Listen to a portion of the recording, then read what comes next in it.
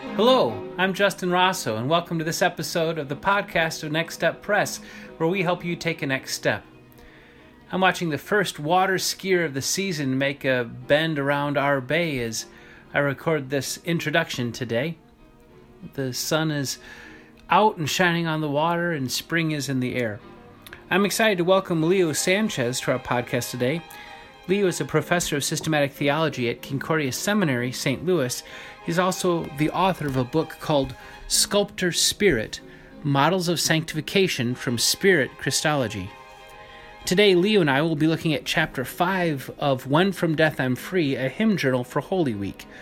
Chapter 5 is focused on the hymn, Go to Dark Gethsemane, and on the basis of that hymn, we'll talk about what it means to have Jesus as an example, learn of Jesus Christ to pray, learn of him to bear the cross, learn of Jesus Christ to die. We'll also talk about the work of the Holy Spirit, who shapes us and conforms us to the image of Jesus. You'll hear Leo open us in prayer, and then he and I will read responsively the scripture printed on page 51 of the book. You'll hear me read the devotion printed on page 52, and we'll get to hear a version of the hymn from the Hymnal Project. Then Leo and I will discuss two of the models of sanctification from his book, the dramatic model and the renewal model. And finally, we'll close by asking what next step the Spirit is shaping in us this week. We had some technical difficulties for this recording, so it doesn't sound much better than your typical Zoom meeting. In fact, that's how we ended up recording it, on Zoom. So if you'll just bear with us and pretend like you're joining a Zoom meeting in progress, welcome to our meeting. I'm glad you're here as Leo and I discuss Go to Dark Gethsemane. I am still sheltering in place here in Brighton, Michigan. Leo, thanks so much for joining us today. Where in the world are you? Hi, Justin. I'm in St. Louis, Missouri, home of the Cardinals. Aha. Who didn't get to play yesterday. Uh-huh. Well, I'm so glad you're here to help us out with this Go to Dark Gethsemane hymn. Before I start, Leo, I think what we're doing today is something that you would call Theologia in Conjuncto. Would you tell me what that is? Yes, that's good. Teología en conjunto basically means doing theology together. And it's a term that has been used over the years by Hispanic, Latino, Latina theologians in the United States, just to recognize how theology is not an individualistic task, but it's a church task. Mm-hmm. And so we do it together, we do it in community. I always tell my students that, if you do theology alone on an island somewhere, you're likely to become a heretic because there's no one there to keep you accountable and to work with you and to check with you. And so we do theology, teología en conjunto, which means together, right? That really resonates with me, and that's one reason why I wanted to invite you here. At Next Step Press, we like to say we follow Jesus better when we follow him together. I think that's just hand for Theologie in Conjuncto. I like that. Hey, as we begin, would you please open us with prayer? Let us pray. Come, Holy Spirit, and shape in us the form of Christ, so that, like Jesus, we may be faithful to our Father in heaven, and we may serve our neighbors here on earth. Come, Holy Spirit, shape Jesus in us today. Amen. Amen. Thank you for that prayer. The first verse of this hymn we're dealing with today, Go to Dark Gethsemane, it says, You who feel the tempter's power, your Redeemer's conflict see, watch with him one bitter hour, turn from his griefs away, learn of Jesus Christ to pray. And I have to tell you, there have been times in my theological formation when this hymn has very much bothered me. I didn't like it. It seems to make Jesus an example for us, as if the most important thing going on in the garden was Jesus teaching me how to pray. And it's all through those verses this way. We're going to learn from him to bear the cross and learn from him to die. We're going to ask that he teach us so to rise. And it seems like it does something theologically that I was taught was bad, which is it takes Jesus' work for us and turns it into an example of something we're going to do. Could you help me unpack that a little bit as we enter into this hymn today? Yeah, that's a good point. Usually, I think we are very accustomed to hearing of Jesus in terms of how he's different from us, you know? Yes. So we'll say things like, you know, he's God. We confess him to be God. And of course, that is true. And then also we want to emphasize what he's doing for us that we cannot do for ourselves. You know, so he's the God who takes on our human nature, takes upon himself also our sins so that he might save us from sin. Yeah. And I think that's very good. You know, it's right, it's orthodox, is the confession of the church. There's a term, logos Christology. Logos comes from Gospel of John, chapter 1. In the beginning was the Logos, the Word, and the Word was with God. The Word was God, and through him all things were made. And then he talks about how he became flesh. And so a Logos Christology will emphasize Jesus' distinction from us. He's the divine Logos, divine Word, who creates all things and who saves us. But there is also a complementary way of speaking about Jesus without doing away with that, and that is that he's also the one who bears and gives the Spirit. And so even in the Gospel of John, we see that the Spirit descends upon the incarnate Word, and so the Spirit rests on him, and then he also breathes the Spirit or gives the Spirit to us. So there is a way, you know, that we can talk about the Spirit in the life of Jesus, and that Spirit he gives to us. You know, so because Jesus gives his Holy Spirit to us, then we can live our lives guided by his Spirit, and those lives look like the life of Christ. You know, so there is a sense in which Christ can teach us to live according to the Spirit he has given us. And so that goes by the term Spirit Christology, which talks about Jesus' life in the Spirit. And part of that life in the Spirit is that in the Spirit, he prays to the Father. He prays, Abba, Father. Yeah. And this is precisely the way Paul in Romans 8 talks about how Christians pray. We pray in the Spirit, and that's talking about the Holy Spirit, of the Son who dwells in us. And that Spirit shapes us to be like the Son. And therefore, we too pray, Abba, Father, when we're in the midst of our Gethsemane. So it sounds like we have these two different ways of viewing Christology, and both of them are biblical, both of them are true, both of them are orthodox. You've got the Logos Christology. We get that in some of our Lenten hymns. Stricken, smitten, and afflicted comes to mind. 'Tis the Word, the Lord's anointed, Son of Man and Son of God. That emphasizes that distinction. Jesus is not like us, and we're not supposed to be like Jesus on the cross. He's dying for us and in our place, doing something we can't do. And then there's this Spirit Christology. Jesus enters into baptismal waters, stands in the place of sinners, receives the outpouring of the Spirit as the anointed Messiah, the anointed with the Spirit one for us. He pours out that Spirit into our lives, and now that Spirit shapes us, shapes our lives to participate in and look like the life of Jesus.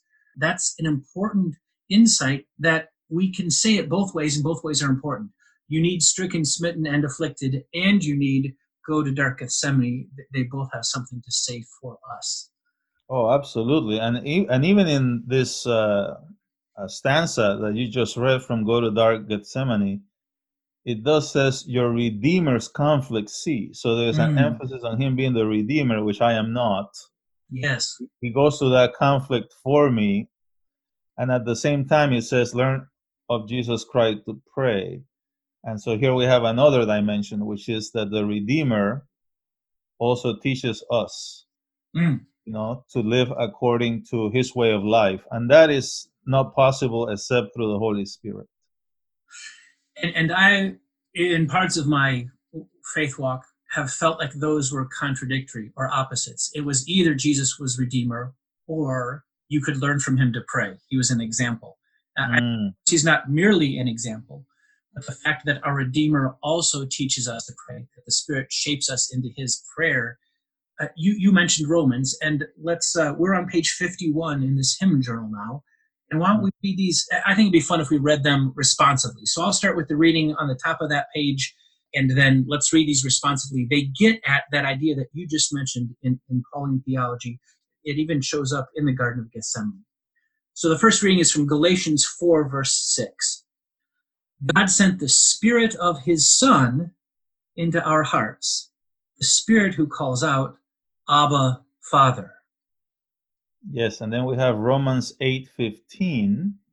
The Spirit you receive does not make you slaves, so that you live in fear again. Rather, the Spirit you receive brought about your adoption to sonship, and by him we cry, Abba, Father. Romans 8 still, verse 29. For those God foreknew, he also predestined to be conformed to the image of his Son, that he might be the firstborn among many brothers and sisters. And then from Mark 14:35 through 36, going a little farther, he fell to the ground and prayed that if possible, the hour might pass from him. Abba, Father, he said, everything is possible for you. Take this cup from me, yet not what I will, but what you will. It's cool to put those verses kind of next to each other and see what comes out. Leo, is there something in those verses, reading through it just this time with us, that comes to the fore for you?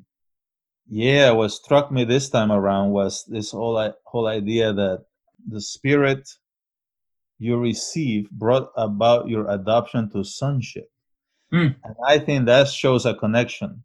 In other words, the Spirit whom the Son, with capital S, has, he has given that Spirit to us. And so we have received that. And now we share in his sonship. That doesn't mean that we're the son of God, right? But we share in his sonship by adoption through the Spirit. And so, because of that, we have access to the Father and we cry, Abba, Father. So that struck me. Anything that struck you this time around? Well, when you add all these Abbas up kind of next to each other, they really stand out to me. So just what you said, by adoption, we have this relationship that he might be the first among many brothers and sisters. He's the first and foremost.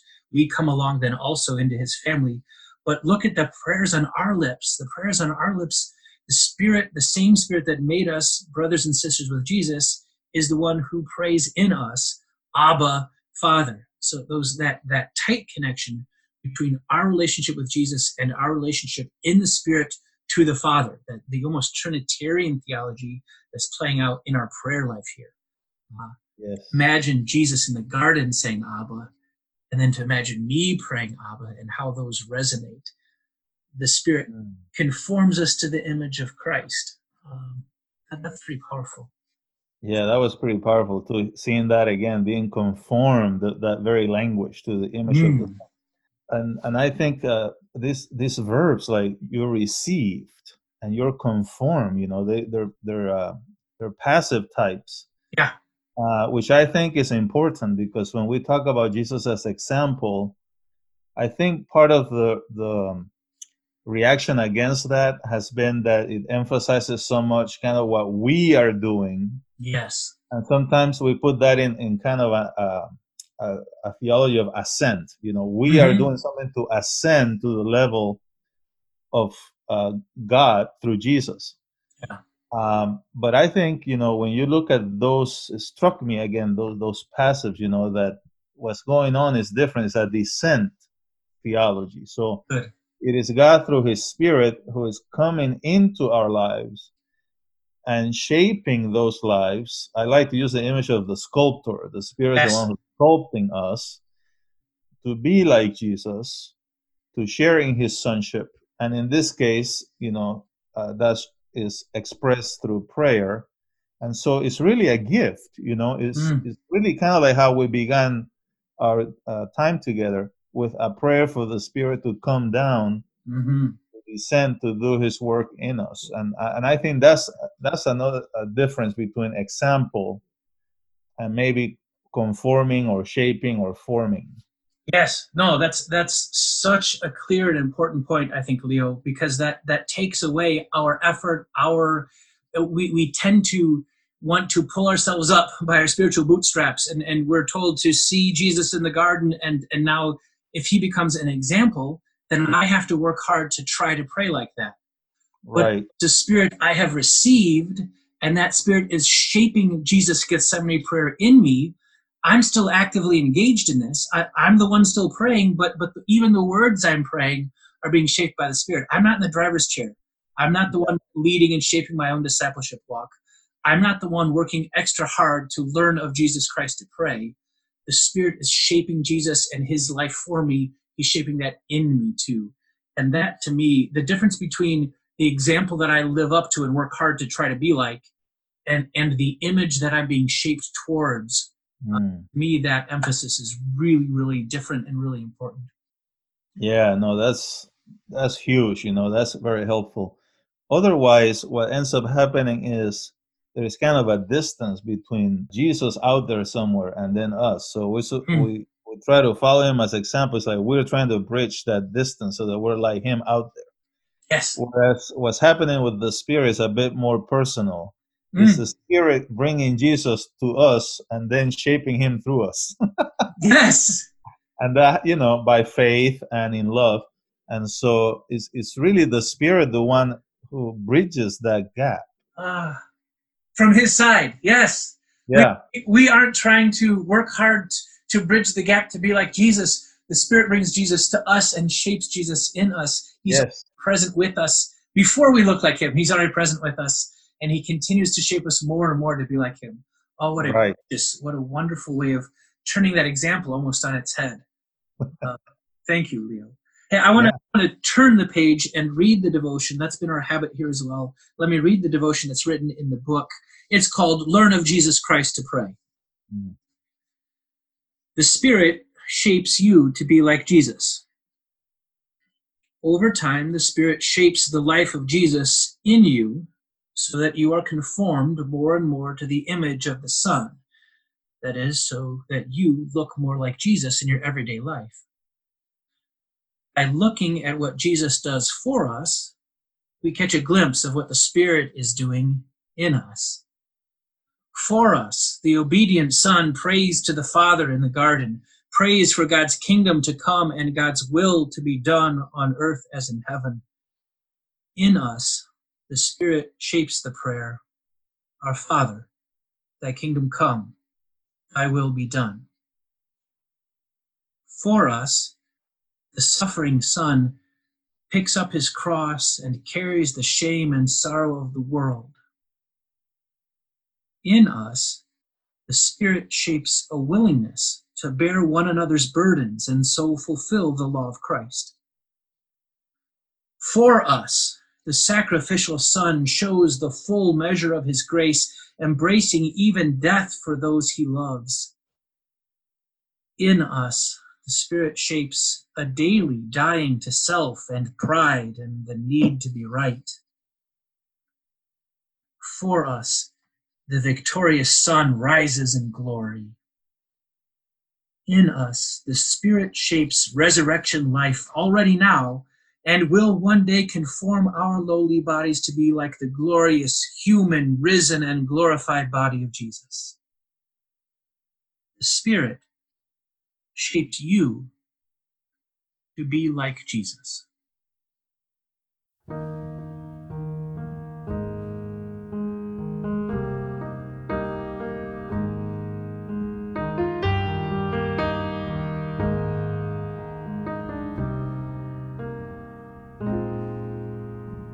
Go to dark Gethsemane, all who feel the tempter's power, your Redeemer's conflict see, watch with Him one bit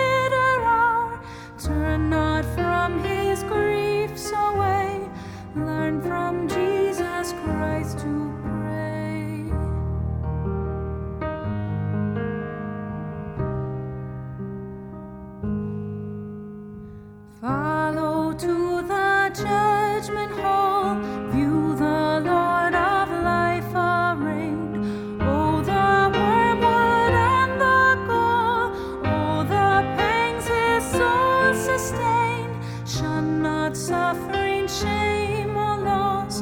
Learn from him to bear the cross.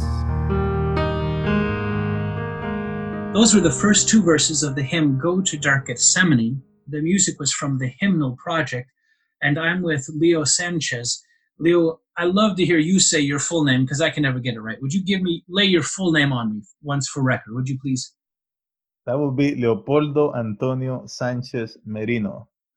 Music to my ears, brother. Thank you. And we're here together talking about this hymn and talking about Spirit Christology. Yeah, and one of the things I appreciated about your devotion was a distinction you made between Christ for us and Christ in us. I think that's helpful. It reminds me of Luther's distinction between Christ as gift and Christ as example. Okay. Luther wasn't against Christ as example, but he always emphasized first speaking of Christ as gift. Mm.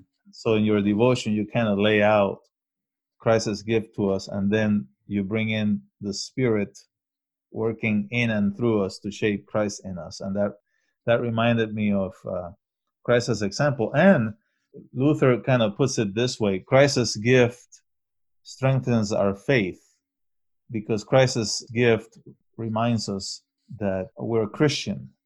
We believe in him, and by faith we're made sons by adoption. But then he moves into Christ's example, and he says that has to do with our works. And he specifically talks about how we bear each other's burdens. We carry the cross for our neighbors. And that reminded me of what you said. We died to ourselves in order to make room for others. And already here in the second stanza of the hymn, you see that. Learn of him to bear the cross. Yeah. So the giftedness is that he bears the cross for us, so that we might be made children of God. And at the same time, it says, learn of him to bear the cross. Part of doing that is as we share each other's burdens. That's how the Spirit shapes in us that Christ-likeness. It's the Spirit shaping that in us. That's so important. I think oftentimes I hear it presented as if Jesus did his part, and now kind of it's our turn. Jesus did his part, now you do your part. And it's so much more biblically correct, but also beautiful to see it as Jesus doing his part for us, outside of us, on our behalf, and then the Spirit shaping the life of Jesus in us, where we are then participating in it is our works. But even as we bear one another's burdens or bear our own crosses, that's the Spirit conforming us to Jesus. That's not us trying hard to fulfill our part of the bargain. It's a completely different paradigm. Oh, absolutely, yeah. In your book, Sculptor Spirit, you lay out several different models of what this looks like for the Spirit to sculpt Jesus in us. And these first two verses, it struck me in particular, fit with something you call the dramatic model. It's the Spirit shaping Jesus' struggle in wilderness and garden. And here we are in the Garden of Gethsemane, and shaping that battle of Jesus in his life, shaping that also in us. Would you help me understand that dramatic model a little bit better? In the book, I talk about 5 different ways in which the Spirit shapes Christ in us. And one of them is the dramatic model. And dramatic simply means the Christian life is like a drama, the evil one fighting for the souls of people. You know, this is kind of the idea behind it. And one of the images that comes to mind is the image of the desert where Jesus was tempted. And so our lives too are like a desert. We too are tempted like Jesus. And then the other image that comes to mind is the garden, which applies especially here to Gethsemane, is the garden where Jesus also is feeling the tempter's power, as the hymn puts it. The desert is on the one hand the place of prayer, but also the place of attack. The garden is also the place of communion with God, but at the same time it's a place of attack. We think of the first garden. We think of Jesus in the desert, you know, he's led by the Spirit. We think of Israel in the desert. So deserts, gardens, powerful images in Scripture. And here we have the Garden of Gethsemane.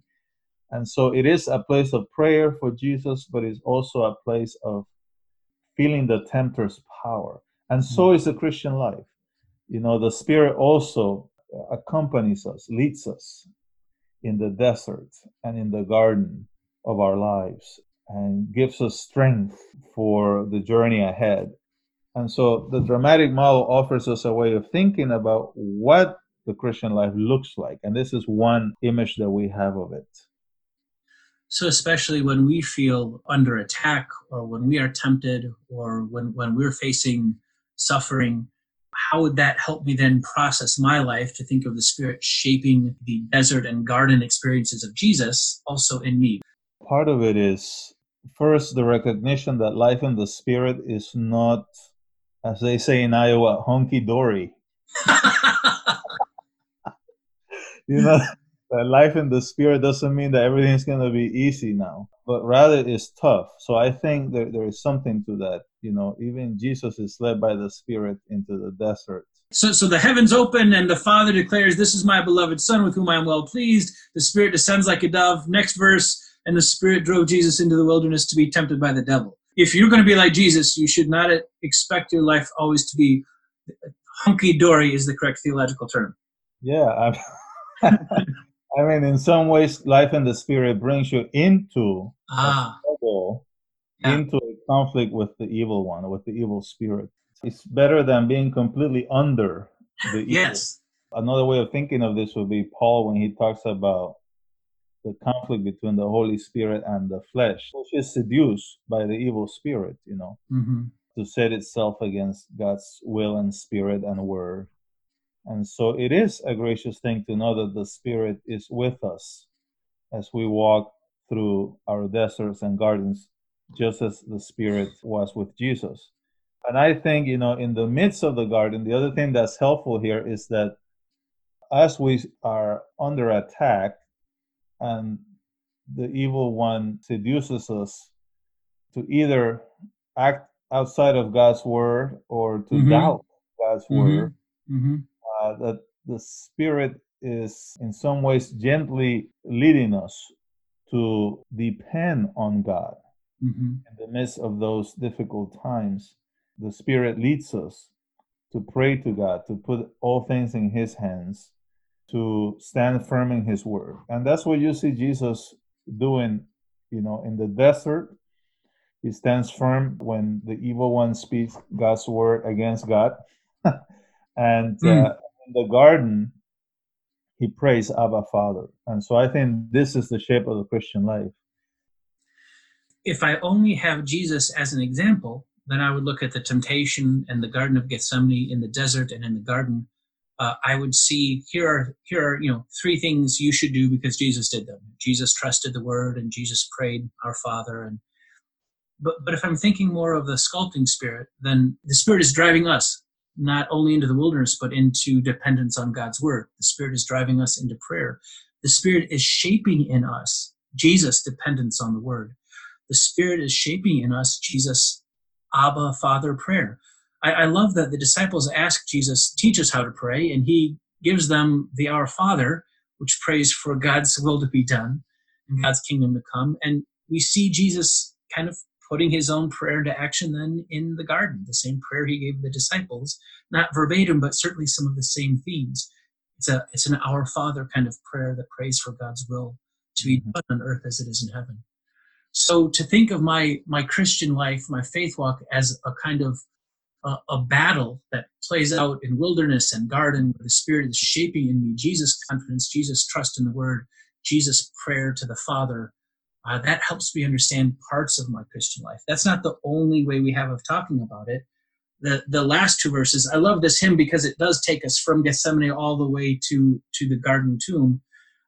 Verse 3, we climb Calvary's mournful mountain and we learn of Jesus Christ to die. And then in verse 4, early we hasten to the tomb and we pray, Savior, teach us so to rise. Does that dynamic of Jesus' death and resurrection fit with any of the models that you have in your book for what the Spirit is shaping in us? Yeah, that's another way of thinking about the Christian life. I call it the renewal model. So it's the death and resurrection, dying and being raised to new life in Christ. And so, we go from a picture of life as a struggle, the Christian life as a struggle, to the Christian life as a daily dying in order to be raised to new life with Christ. And I think you need both, you know. On the one hand, yes, life is a desert, but I think the renewal model almost brings with it the notion that there is an oasis in the desert. You know, we're in the desert, it's tough, we're under attack, and yet we go to the waters of the Word, you might say. We go to the waters where we died to our sins. We look at our filthy rags. Our waters are like a mirror, you know, that show us our sins, how we're seduced by the evil one, and we die to that. But in order to be raised, refreshed, so that we can then continue to walk along the journey. And eventually that journey takes us to the empty tomb, because that journey takes us to our sharing then in that aspect of sonship, which is that God in the Spirit will also raise his Son from the dead. And so we, on our way through the desert, we always have this goal. We walk in Lent, but towards Easter, when we will finally be conformed to the image of the Son, the firstborn among many brethren. So we too, like Jesus, will be finally raised by the Spirit, but it will happen through the desert. So it's a death-resurrection journey, and the Spirit, again, leads us in that journey.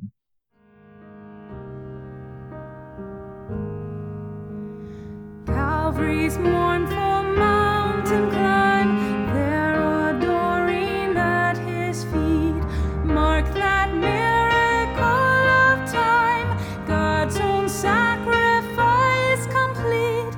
It is finished, hear him cry, learn from Jesus Christ to die.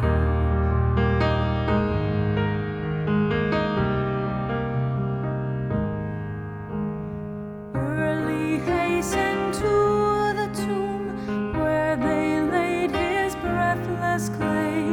All is solitude and gloom. Who has taken him away? Christ is risen, he meets our eyes. Savior, teach us so to rise.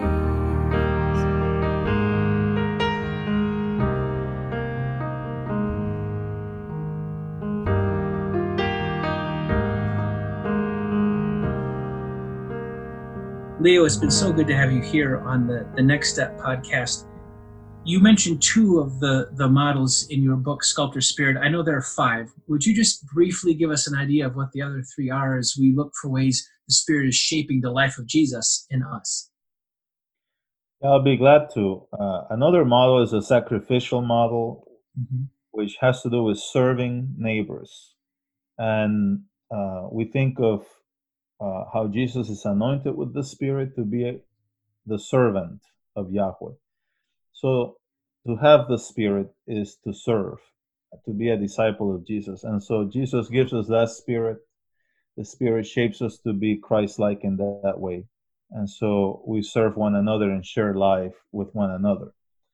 The other one is the hospitality model. So we see that Jesus, part of his mission is to also go out towards marginalized neighbors. So we think of the Samaritan woman in John. We think of the Samaritan leper in Luke 17. And so the Spirit is moving Jesus in his mission towards those places and brings the kingdom of God to outsiders. And the life of the church is portrayed the same way. You think of how Philip goes out to the Greek-speaking Jewish widows, Ethiopian eunuch, the Samaritans. Life in the Spirit is a life of hospitality, welcoming strangers and marginalized neighbors into our life.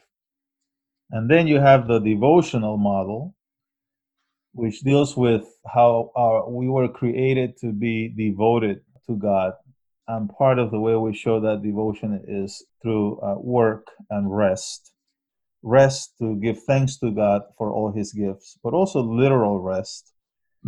and work, where we are stewards of what he has given us. And in between, literal rest and work, you also have a place for play. We rejoice in God's gifts. And so in the life of Jesus, we see a similar pattern and rhythm. He lives according to the rhythm of God's rest and activity. He goes to the mountain to pray. He gives thanks to God, praises God in the Spirit. And at the same time, we know that he's working in his Father's mission. So the Spirit of Jesus shapes that life in us so that we too are stewards of what he has given us. We too go to the mountain to pray, and we too rejoice in the Spirit and praise God. So those are in total 5 different ways of thinking about life in the Spirit. There may be more, but at least the book gives you 5 to get you going. To get you going, yeah. And if I've caught the vision of this correctly, what we're doing is looking at Jesus' life and noticing how not how we can try hard to be more like Jesus, but how the Spirit is shaping in us Jesus' act of sacrifice. I think of the washing of the disciples' feet, and Jesus says, now that I've washed your feet, so you should wash one another's feet. And that becomes no longer like a therefore thou shalt and you better try hard to, but this is what the Spirit shapes that sacrificial self-giving of Jesus in us. That the Spirit shapes in us the welcoming of the stranger or the outsider. The same attitude that Jesus had, the Spirit shapes in us. A Jesus rhythm of work and reliance on the Spirit and reliance on the Father, rest and play, work, that cycle that Jesus lives out in his life, the Spirit shapes in us. Thank you for that image, especially going into Holy Week now and imagining a Holy Week of viewing what Jesus has done outside of us and on our behalf and for us to redeem us, that we can't do or we're not like him at all. And then appropriating that and saying, well, notice how the Spirit is making me like Jesus, not in somehow paying for my own sins, but in living out a life that looks more and more like him. That's kind of actually an exciting thought for me to think of celebrating Holy Week and Easter, imagining what the Spirit is doing in me. Thank you for that. Before we finish today, Leo, we've talked about the Spirit shaping Jesus, the life of Jesus in us. I like to ask the question, is there a next step that Jesus is inviting you into? I guess I could ask, is there something the Spirit is shaping in you this week? I think we're often afraid of Holy Spirit prayers. But I think once you begin to talk about how the Spirit is shaping Christ in us, I think we have to not be so shy, but rather sort of rejoice in this gift. And so what has come to mind for me is, once again, the invitation that a hymn like this, for instance, gives us to call upon the Spirit to come and do his work in our lives. We should not be ashamed of that, but we should fully rejoice in that privilege that we have to call upon the Spirit to do his work in us. And so I was just reminded again today to call upon the Spirit. Holy Spirit, come. Those are good prayers. Well, the church has always had come Holy Spirit prayers. If there's something the Spirit is shaping in me, I think that prayer, especially in the face of like COVID-19, there's a family friend that's in the hospital and he's actually going home, but he's going home to what amounts to isolation and kind of hospital care at home. They need the bed, and he's not in critical condition, so he's got to go home and still kind of struggling to come out the other side of it, and to pray for my family, for our friends.